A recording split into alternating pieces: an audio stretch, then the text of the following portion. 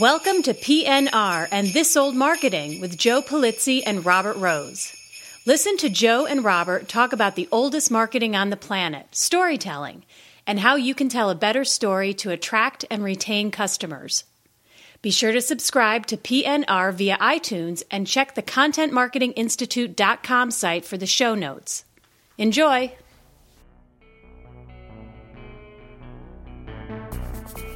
And now, for your listening pleasure, here's Polizzi and Rose, PNR with This Old Marketing. Take it away, boys.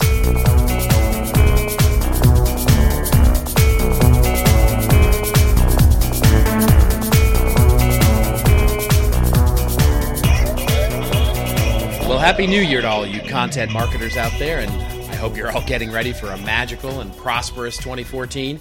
Welcome to a special year-end episode number 6 of This Old Marketing.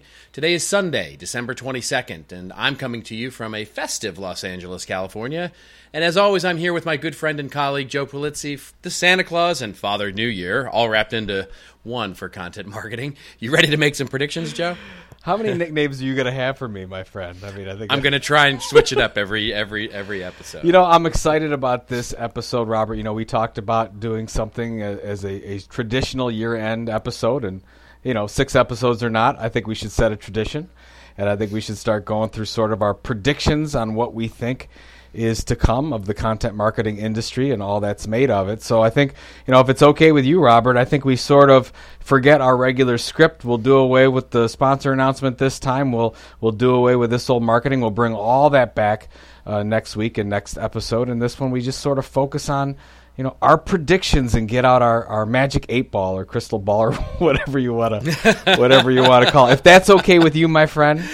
It is absolutely okay with me. All I've right. got, as you might expect, I'm not short on looking into that crystal ball or that magic 8-ball, and we'll see. Well, we'll see what comes out. Well, I want you to really come back at mine, and I'm anxious to hear your predictions. So why don't you kick it off and start with your predictions, and I'll let everyone know if they're going to come true or not. All right. Well, fantastic. I'm glad that we have your expertise then, Father Christmas. Yes. All right.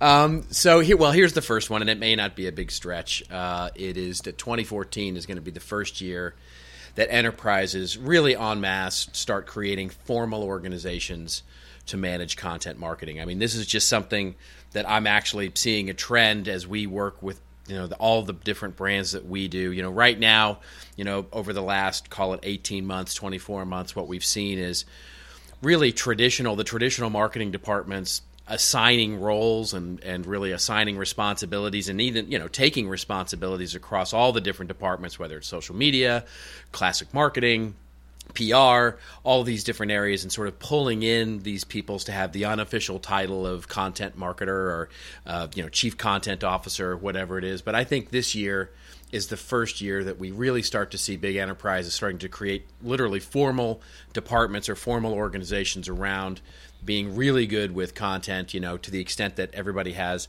content marketing related titles and are really looking to sort of create that bridge with everything else that's going on. Is this the center of content excellence like we see at Coca-Cola and Kraft? Is that sort of what you're talking about? It is.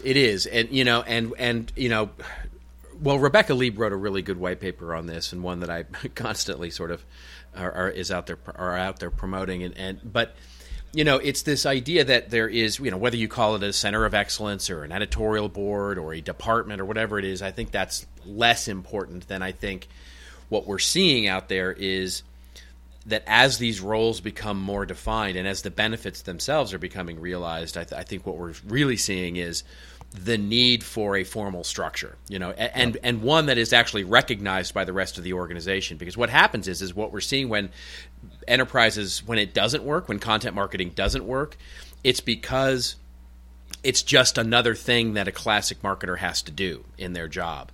And so what happens is it gets deprecated down to, you know, item number 473 on the to-do list. And that's why we're constantly in this sort of cycle of seeing, hey, we don't have enough content, or I don't know how to get content out of the organization, or I don't know how to produce content that engages.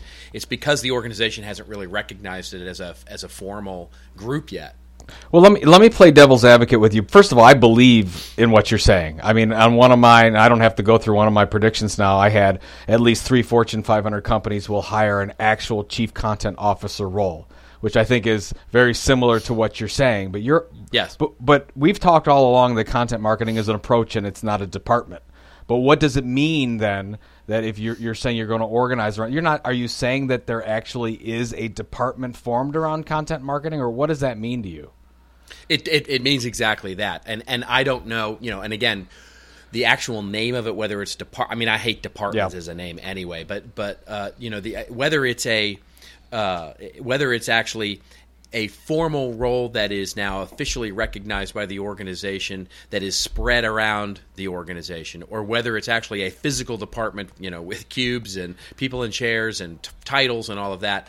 That, to me, is less important than the actual formal recognition by the company that this exists as a process. And to me, it's 2 things. And this is going to be one of my big soapboxes for 2014. One is the content management, how organizations get facile with content and manage it well, producing it across all the channels, archiving it well, et cetera, all of the good tenets of content strategy, quite frankly.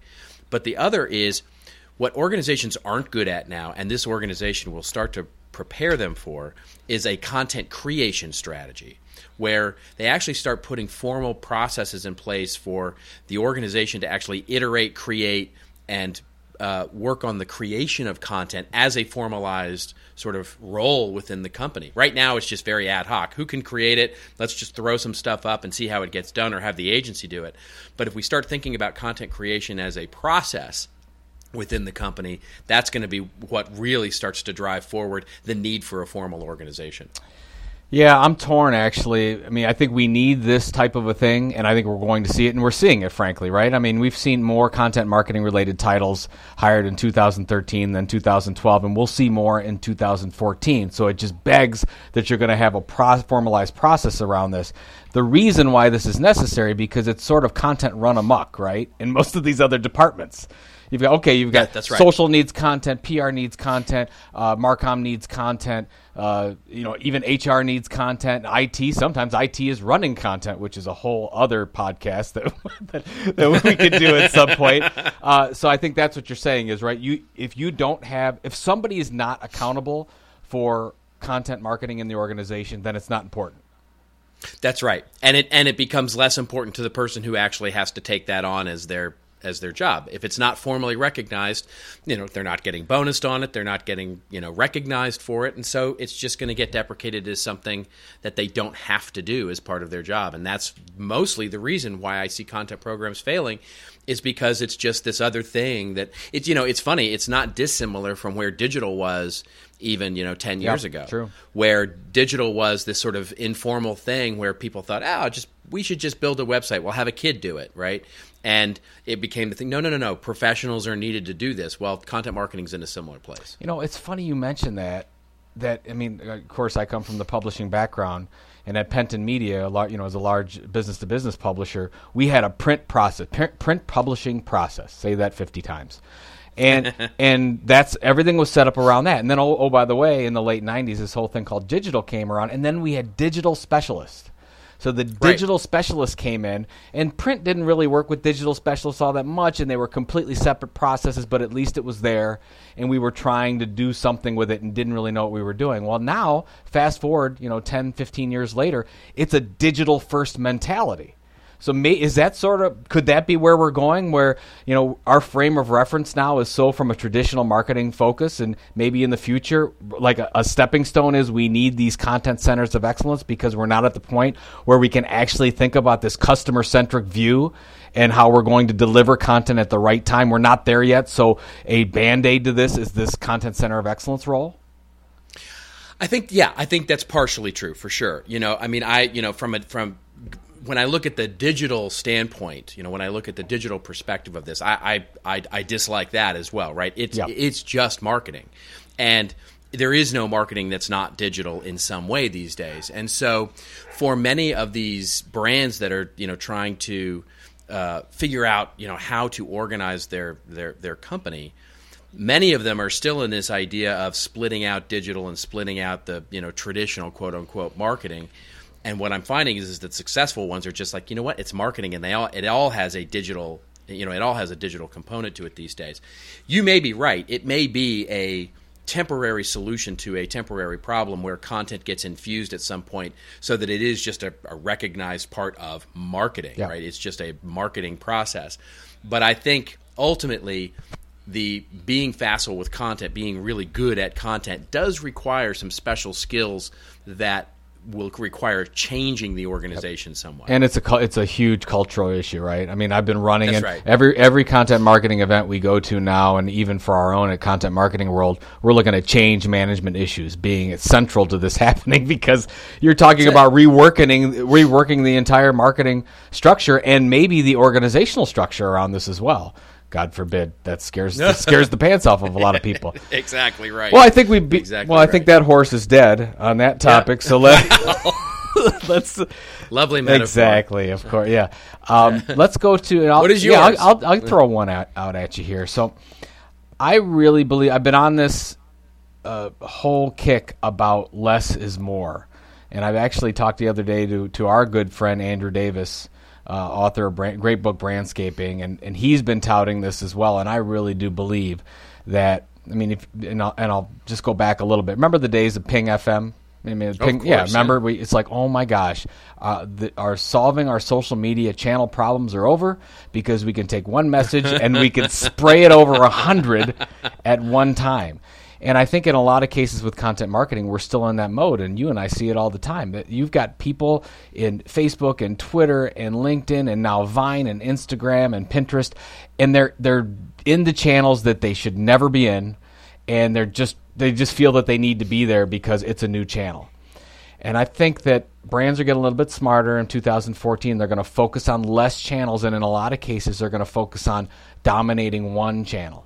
And we talked about this a little bit last week, and I put it all in a LinkedIn post as well, and I'll put that in the show notes.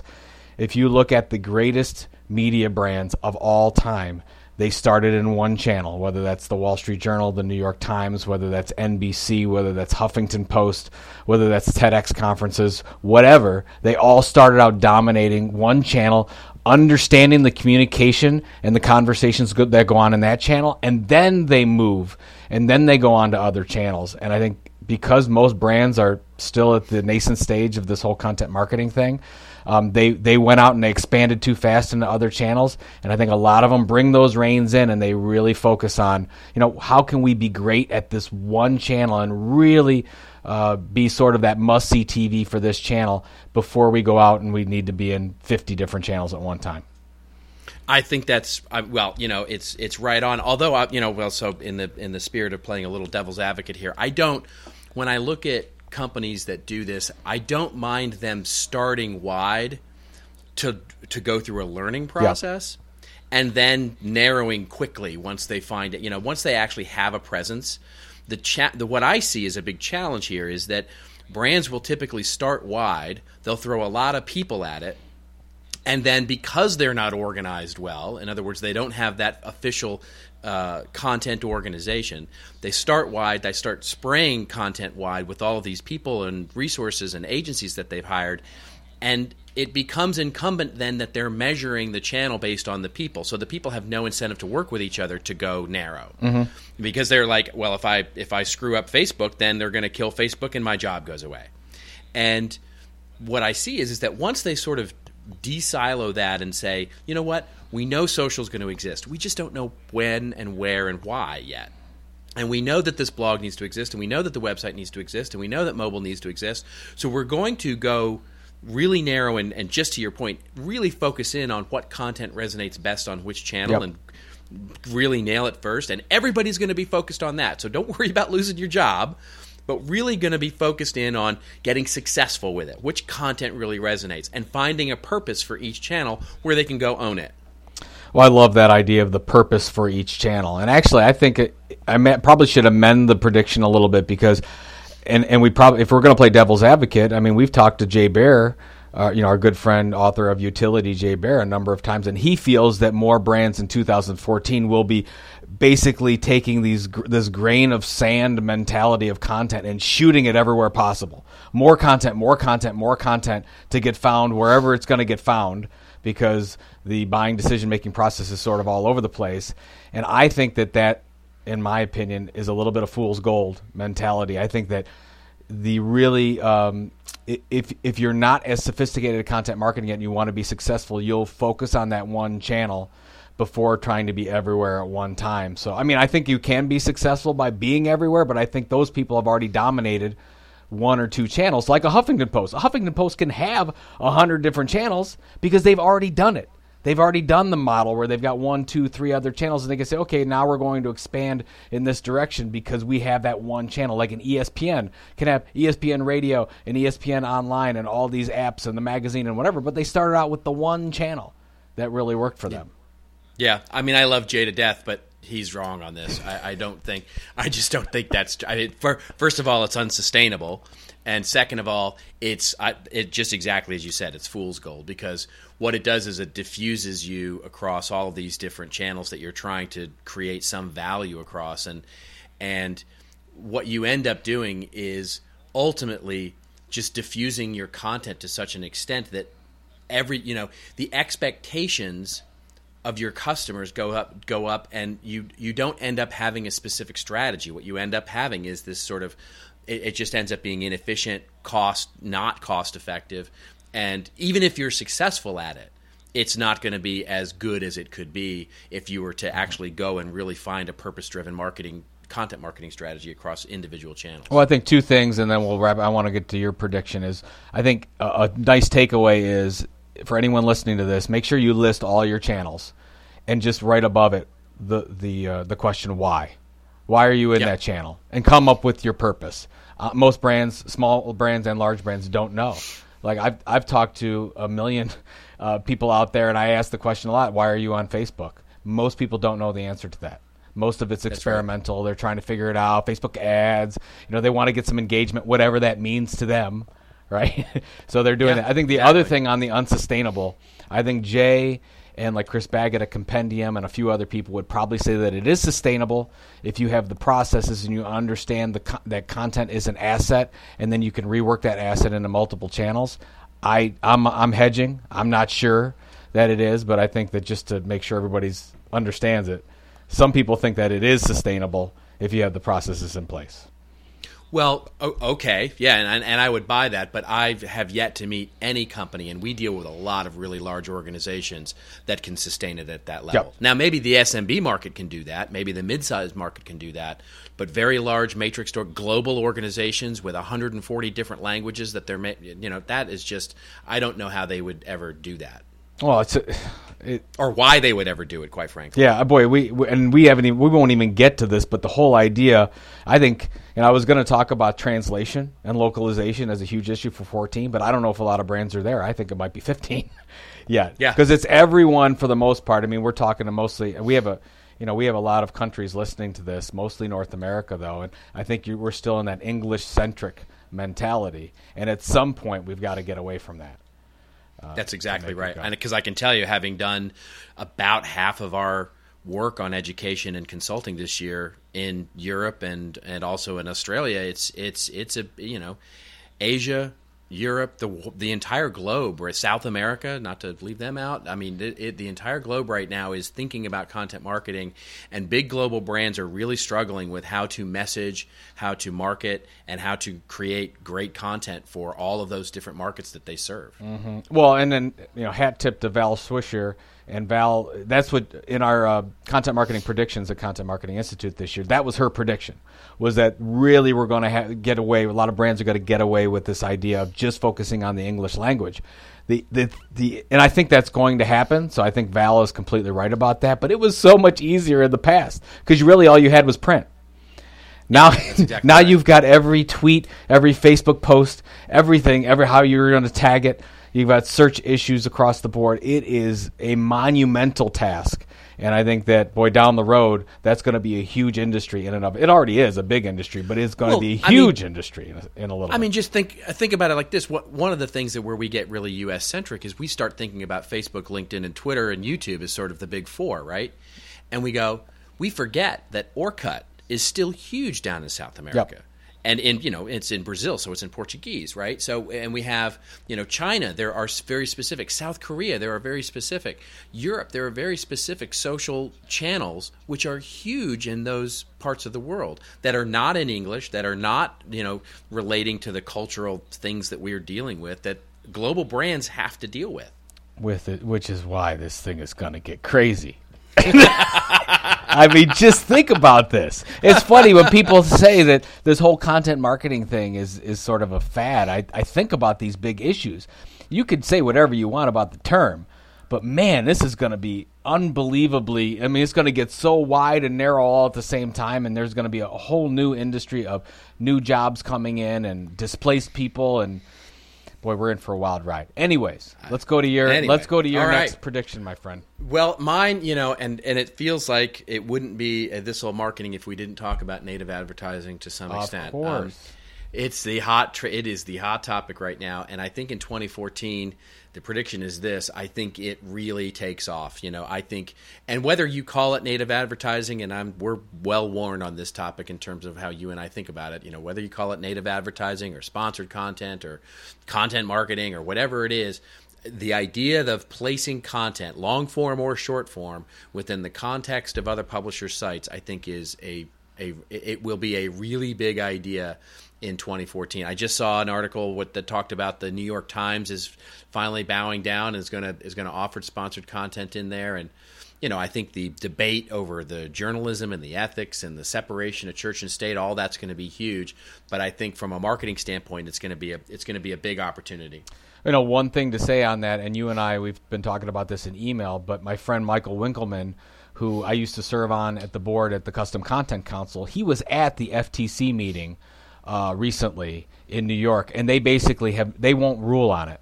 So I just want to throw out that news with to good everyone. reason. Yes. Yeah, with good reason. Could you imagine if they did rule on it? Oh my goodness! So finally you've got some smart people over there doing something because they didn't. They're going to let the market correct itself. But I just want everybody to know there's not going to be any laws coming down on this anytime soon. Yeah, I don't know how smart it is or not smart it is, but I think the smart part was they sort of looked at each other and went, yeah, there's no real standard for this yet. Let's give this a little breathing room before we start laying down like standards and laws and stuff. This is still way early to try and put any regulations around or anything like that. And I just think it is early days for this right now, and it's gonna be a while. Well, you've got two things running this thing, right? You've got one is the fact that, if the opportunity exists, brands are going to look at that. So I want to get your opinion on that, by the way. The other thing is that media companies are selling the heck out of this right now. They're looking at, if you meet with a publisher of any size right now, on their strategy is we are going to offer some kind of sponsored content / native advertising program. And so you've got hundreds, if not thousands, of sales reps out there in every market selling opportunities to brands right now. So that means that, oh my gosh, we better have some content, or they have to figure out the content process, whether you work with the publishing company, the media company on that, or you have it inherent to your own company. I guess my question to you is, what, your brand, small business, medium-sized business, large business, listening to this, what would be your recommendation as it pertains to native advertising? Well, test it. It's very similar to a media test that you would do, and there are very specific reasons why you might want to do it as a brand. Basically, the foundation of the reason would be there's some reason that you want to align your brand and your approach and your differentiated, unique, story to that publisher's brand. In other words, you're trying to leverage for some reason that brand's audience, and you want people that are going to consume content on that platform to consume your content and have some interaction with your brand and put some alignment to it. Maybe you're a startup and you're trying to align yourself with a bit of a larger brand. Maybe you're a large brand and you're trying to remediate some, PR crisis. There's a lot of different reasons, business reasons I can see for wanting to do it. To your second point, I think the really interesting thing about why we're seeing so much growth from the publishing side is the publishing industry really missed the early days of digital. And I can remember when we would go into publishing companies and they would be like, we'd say, what's your digital ad strategy for selling? And they're like, oh, yeah, they're just make goods for when we don't do well on print. Oh, God, I remember those days. Yeah. And right now, I think what they've realized is, holy crap, we missed the boat this time. Let's not miss it with this. Let's be early and out there often. And they're out there selling to the ad agencies who are doing the media buys, and the media buying people, quite frankly, are kind of hungry because it's a new way to spend money. I haven't seen excitement about online advertising like this in a long, if ever. Yeah, if exactly. ever. If maybe the start of the banner ad was the first time. That's right. And the fact that you and I know about the start of the banner ad is kind of sad. I guess we don't know how old our audience is yet, but anyway. Yes, well, it makes me feel old for sure. So yes, I agree with you that 2014 will probably be the year of native, and I think you're going to see some massive successes as well as some massive failures in it, and I'm just sort of interested to see how that pans out. That's exactly right. Well, what's your next prediction? Well, this one sort of has been, I believe this for a while, but it's really been spurred on by what we talked about, whether it was last week or a couple weeks ago, about the changes that Facebook has made. When Facebook came out and said, look, if you're a brand and you really want to get found on Facebook, you better buy some ads. Dun, dun, dun. Which we sort of had a good time talking about. And I think what you're going to see is less of a focus on the followers, Twitter followers or Facebook fans or whatever the connections are. And I think I hope you're right. Well, I think you're going to see a flood back to email. I think, of course, how many more email is dead posts are you going to see, along with print is dead and everything else is dead. But I really believe that email will rule in 2014. And what that means is you'll see more and more brands trying to figure out, as they're creating these consistent content programs in whatever channel they choose. So hopefully, one or two channels that they're trying to dominate, they will focus on creating, refining their audience development program, their database, and really focus on that subscription program. And what's interesting is, and I think we talked about this a little bit a couple weeks ago, but I was at an event with Scott McCafferty, and Scott is the publisher of Design World magazine, and he was basically at the event, and he said the one thing that would scare him more than anything else, that if email went away. And every publisher in that audience, these are a bunch of CEO publishers, media companies, and they all were shaking their head up and down because email runs the media business model. It is driven by, the majority of revenue comes in that way. But if you look at brand programs, that's not the case. You don't see that in a lot. You see a lot of disbursement of content all over the place. It's like it's not consistent programs. They're not looking at ongoing audience development programs. They're looking at lead generation more than anything else, I think. But if they looked at it as ongoing audience development, I think then they'll see the value, like publishers have seen the value in it. So that's where I don't know what your take is, but that's where I think it's going for 14. I think that's exactly right. And I'll actually take one of my predictions off because one of my predictions was that print does make a comeback. So I think both are right. I think email and print both make a comeback. Especially print in the B2B space, where it has gone dormant for a long time, but the mail, regular mail, snail mail channel has become way cleared up. It is, the amount of junk mail that the average person in the average business is getting these days is way down, and I think there's a real opportunity for marketers to reinvent what they're doing on a print side. As you might expect, really from content. But on the email side, I couldn't agree with you more because it's how we define audiences, right? I can't tell you how many brands, companies that I speak to that still define the value of what they can do by the size of their email list. Mm-hmm. This is especially true in B2B, obviously, but it's how many people can we identify as real people in a contactable way. And the more information, the more valuable it becomes, and I think what you're saying that I absolutely agree with is that there's an opportunity for the transition to start. The transition from looking at the email database as the only way, but it can be a great way to communicate. But in terms of an audience development standpoint, it doesn't necessarily have to be the only way. Well, it's interesting. By the way, I just think it's funny. That's why we call this show This Old Marketing, because you and I are talking about email and print. So yeah. So That's right. This is This Old Marketing.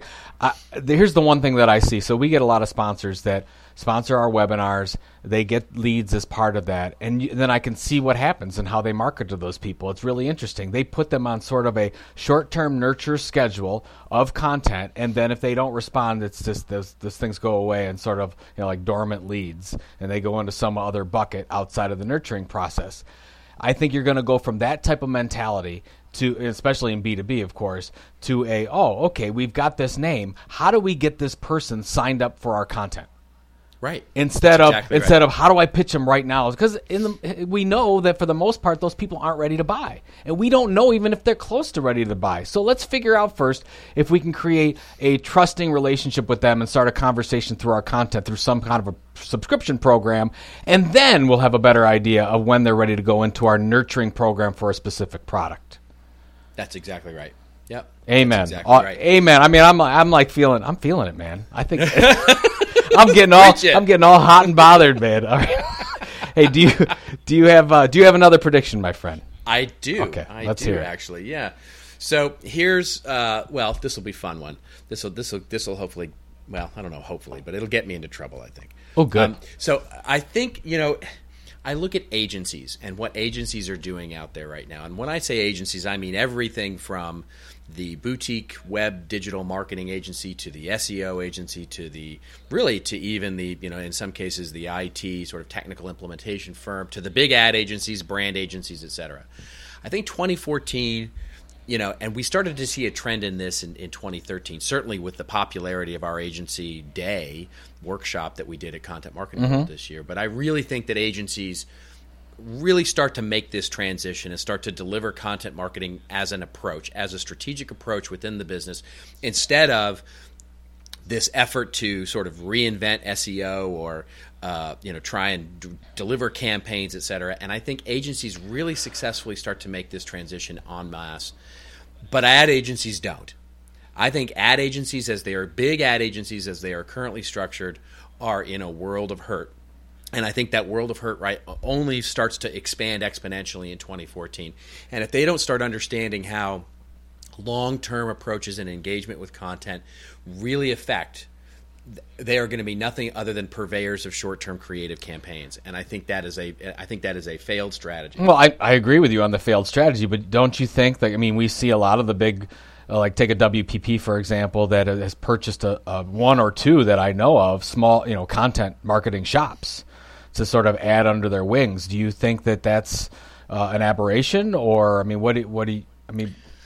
I don't think it's an aberration. I have yet to see them transfer those agents, those content marketing agencies, into something that produces content marketing strategies, or rather, what I see is them actually taking those agencies, and in many cases, they become sort of a content tactic that gets stapled onto some campaign.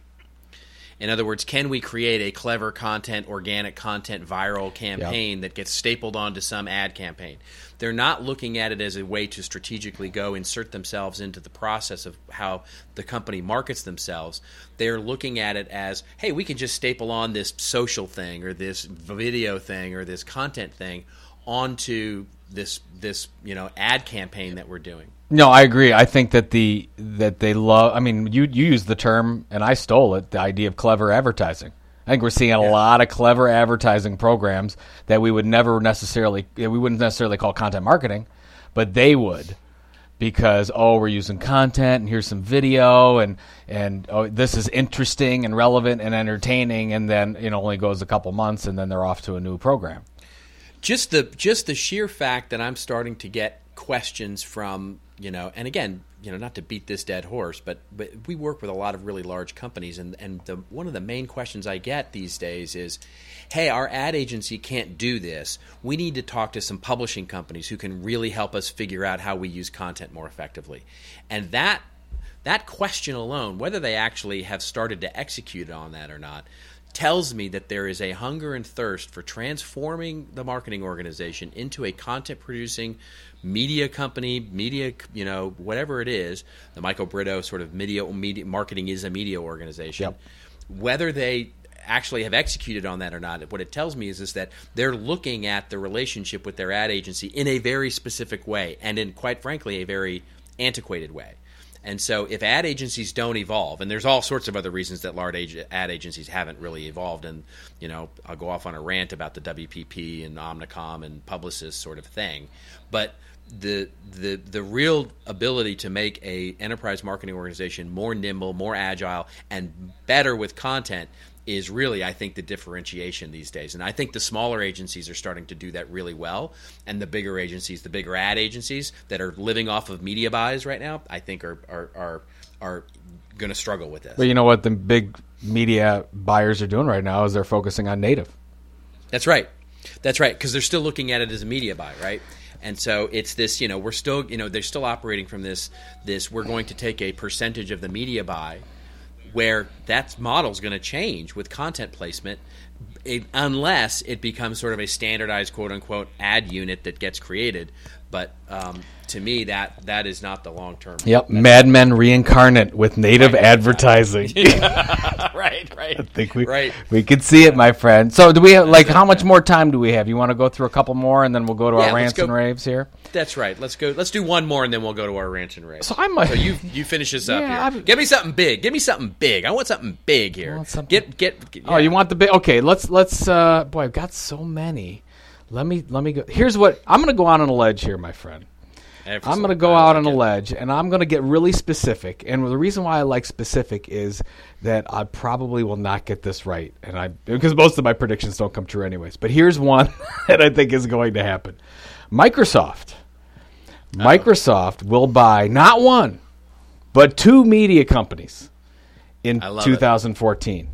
And I think what that's going to create is a domino effect, because they're going to see that happening where a large non-media company buys media company, and it'll start a rainstorm of discussion and possibilities around more of that happening. Because right now, I'm actually dumbfounded. We haven't seen much of this happen outside of Adorama buying JPG Magazine. I think that was back in 2009. And then you had Google buying Frommer's and Zagat, and that you haven't heard much. But I think 2014, you're going to see it come out, and I think Microsoft is probably the best positioned with their cash, as well as the fact that they have sort of that media roots with the MSNBC and some other, and the Channel 9 that they do, and a couple other things.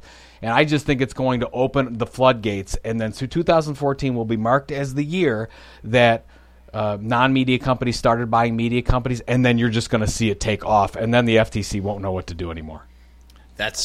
I like that very much. All right, so let me compliment you with one of my own. Oh, good. Make it a big one. Yeah. Make it a big one. Next year, Google buys Yahoo. No. How about that? No. Really? You don't think so? Yeah, well, I don't know. Well, you know what? I mean, Yahoo, more than anything else right now, with the Katie Couric and the David Pogue moves that they're doing, they're really super positioning themselves back to a media company. That's exactly right. And I think Marissa Mayer is doing that with a very specific purpose in mind. Well, I think that would be a brilliant move. I think there would be a lot of dissenting opinions on that one, but I think that would be brilliant. Of course. Well, it'd be brilliant for Google, because the fact is that Google owns everything about the customer in the buying decision-making process. Google can rule everything, except they don't rule all the content. That's right. So they need the content. So at some point, Google, I think the only reason why, what do you think? The only reason why Google hasn't made those moves to this point is because somebody would say, hey, no, this is monopolistic. You can't do this. Yeah, but they're not a search engine anymore, right? So they're not. So there isn't really a big monopolistic sort of angle to it. It's just another media property like YouTube or any of the other media properties that they have. Oh, my goodness. I think you're right. I didn't think about that one, but I think it's going to happen. Oh, my goodness. That's exciting. Well, we'll see how accurate it turns out to be. So anyways, we'll put all those in the show notes for everybody, and we've got lots of links that we'll tie it to as well. But that was fun. I enjoyed that. That was really fun. All right, so it's the only thing we're going to do this week that we normally do is our rants and raves. And Joe, you want to go first with your rant or rave this week? Yeah, actually, I'm going to send out. Let me get to the part here. I'm going to send out a rave to my good friend Cassio Politi. I don't know if you remember meeting Cassio at at Content Marketing World. He's been a big supporter of ours from Brazil, and he put together an amazing research study, and I've got to give him some props because, as you know, we've been doing the Content Marketing Benchmarks research project for 4 years now with Ann Hanley at Marketing Profs and a few, and then of course that's expanded into nonprofit, B2B, B2C. Well, Cassio is great. He wanted to put one together for Brazil, and we just got the results. So I'm going to put these results in the show notes, but here's what he found. I'll throw some of these at you. 83% of Brazilian B2B marketers use content marketing in some way to achieve their marketing goals. I think that's pretty good. Wow. Yeah, I mean it's over 90% in the States, but I mean, that's pretty high. And what we do know, what I know, is that Brazil's moving really fast in content marketing. Here's some other things to throw at you. 49% consider themselves effective at content marketing, actually a higher number that we see in the States. Wow. 46% say they have a documented content strategy. Now, I would probably say that I would like to check their definition of a content strategy. Sure, right, exactly. But they believe it. And I'll lead with this at the end here. The Brazilian B2B marketers use Facebook more than any other channel, any other social channel, 75%, which I thought that was interesting, especially with your comments really in the show. And then their social media, e-newsletter are their most popular content marketing tactics, and their number one most effective content marketing tactic in Brazil is video. Wow. Interesting. So anyways, I'll put those up there, and I just wanted to shout out to Cassio because he did a lot of work putting that together, and we need this in the industry, and we need more countries putting this together. That's fantastic. That is fantastic. Well, mine is also, I guess it's a rave this week. Every one of your raves is also a rave, right? It's never just a rave. Well, so this week was a weird week when it came to, and weirdly, I was out of the country and still heard about this, which was, the social media kerfuffle over the Duck Dynasty guy and his sort of insensitive comments, as well as the Justine Seiko from IAC, the PR, she headed a PR there, and her sort of insensitive tweet. And what I want to give a rave to, because certainly I don't want to get into a debate about what they said, because both, I think we can all agree that what they both said was probably untoward at best. And what I want to do is give out a shout out to Ann Hanley, who wrote a blog post that we will put in the show notes. And the blog post that she wrote, specifically really about the Justine Seiko event, was just, I thought, really right on. I mean, just really encapsulated. And what she said was, and what I want to say, and she said more elegantly than I will here, is she just basically said, look, when we have the ability, sort of this double-edged sword that we have now, this our ability to publish with using technology to publish, where we're all publishers, and as brands, as individuals, as the ability to reduce the friction between getting an audience and collecting an audience and putting content in front of that audience becomes lower and lower and lower. It is not only a privilege, it is a responsibility. And she just framed that up really well, and I just thought it was one of the best written things that I saw about how really, at the end of the day, we need to remember that we need to be much smarter about this, because it is a tough world out there right now. So say what you say about what she said, and what she, and how ignorant or stupid or whatever you want to say about it was. I think it tells us a lot about where we are right now with this thing called the internet, where it is about race, where it is about humor, where it is about professional expectations. Anything that we have to do with where we sit as a public personality or as a private personality. The weird part about it was how much pleasure people seemed to take in sort of her demise, and this sort of weird kind of joy that people took in seeing her get torched by the internet. And I think it's just a really interesting and a big lesson that we need to take forward as we go into the new year, is how we approach content is a really great and powerful thing, but it's also a very, very big responsibility for us. And as Ann says, it's a privilege to publish, and it's one that we should take carefully. I think that's a great way to sum up this episode and this year, for that matter. And I just think of, when you were saying that, I think of Uncle Ben to Peter and Spider-Man saying, "With great power comes great responsibility." That's right. That's all you have to say. Yep. That's a good one. So what's the holiday plan, the New Year plan for you, my friend? Looking forward to staying around the area. We go to Sandusky, Ohio, and Cleveland. We've got family and friends around here, and just looking forward to spending time with the kids and the family. And how about yourself? I am home for the holidays, and I could not be happier about it. I am going to just spend some time not looking at a computer screen and actually, hopefully now watching a little bit of football and eating a lot of food and drinking some really good wine. Well, it's been a great year. It's wonderful to share it with you, Robert, and I wanted to thank everybody listening to this and all our supporters for making this thing possible, and looking forward to a fantastic 2014. Absolutely. I'll echo those sentiments and just sign off for Joe Polizzi. This is Robert Rose, and I hope you and yours have a wonderful, delightful, magical, and prosperous new year.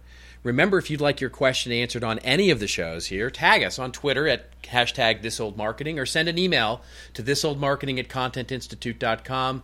This was a very special and fun episode number 6. We hope you look forward to these over the course of the next year, because we're going to do them every week, whether you like it or not. And we're hoping you and your family have a great holiday. Remember, it's your story to tell. Tell it well, and we'll see you next year. Bye-bye.